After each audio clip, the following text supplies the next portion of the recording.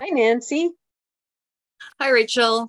I was having some thoughts today as I was having to call on my creative and flexible mind on problem solving. Just a couple of little things at work that they're not big things, but required kind of thinking out of the box.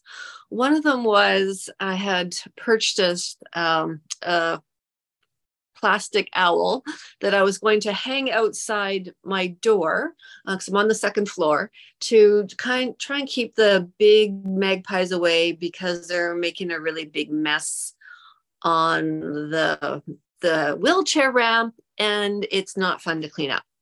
So I thought, I'll get this owl, I'll hang it up, and then I go to hang it up and I realize I don't have anything to attach it to the balcony the little balcony I have on my window, on my door in my office. And so I was like, okay, what am I going to do? So looking through my drawer, found some old masks, and so I tried doing that, trying to wrap it around and hold it. And I thought, oh, this is a mess. I could look terrible. And so, and I actually left it there like that for a day. And then the next day I thought, okay, found some elastic bands. I mean, I should have come home and looked for something and taken it back, but that didn't happen. So I found some elastic bands and I tied it up and I thought, okay, this isn't so bad. And then, so that was yesterday, I think. And then today it was really windy and this owl was then banging, kept on blowing in the wind and making this noise. So I thought, okay, more elastics. And I thought, boy, this is, looks kind of silly, but I solved the problem, even though it's a bit unconventional. It's still done. It's quiet. I've quieted It does the down. job. It accomplished the purpose. It did, and I guess I kind of a little chuckle at myself as I, then walked through the hallway and remembered how I had solved another problem of a fridge rubbing against the carpet by just sticking some paper towels on it, just raised it a little bit so it wouldn't rub. And this is how I generally actually solve problems a lot of the time, like those kinds of mechanical things. I just look around and figure, think about how can I make this work. I love that so much. Um, Sometimes, and it reminded me of a problem that I'm working on at work, which way too long of details, but the gist of it is, um, we have lots of things we need to accomplish within a certain time frame, and it can be paralyzing if you think you have to do it all, or in your case, with like this has to look perfect, this owl on the balcony, um, or we might need a new fridge. The door is rubbing.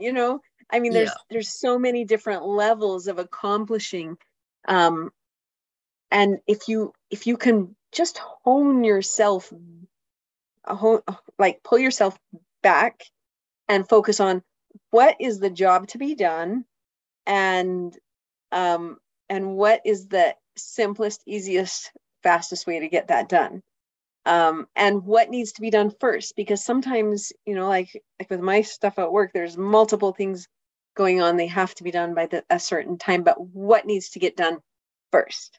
And so focusing on that, instead of trying to focus on it all at once. But I just love how you approach that with a creative, open mind.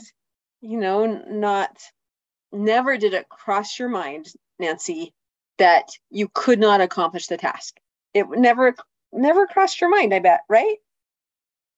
That's true. The worst that could happen is that this problem continued with the magpies until I remembered to find some string or wire or something from home, which could take me weeks to try and remember to Yeah. take that to work. And I would be cleaning up this magpie mess for weeks. So I was highly motivated. You were very motivated. Yeah. It was just a matter of what's it going to take? Let's get the job done. I love that so much. That is hilarious. Yeah, I love the idea of being creative, and like you said, with some of the things you have to look at prioritizing and figure out what we can take care of the quickest and fastest really makes a difference. That second step doesn't have to be huge. And sometimes all it takes is 2 steps, like with your fridge. It was just, Yeah. one thing. First step, I noticed the fridge is rubbing. Second step, I put paper towel under it. Problem solved.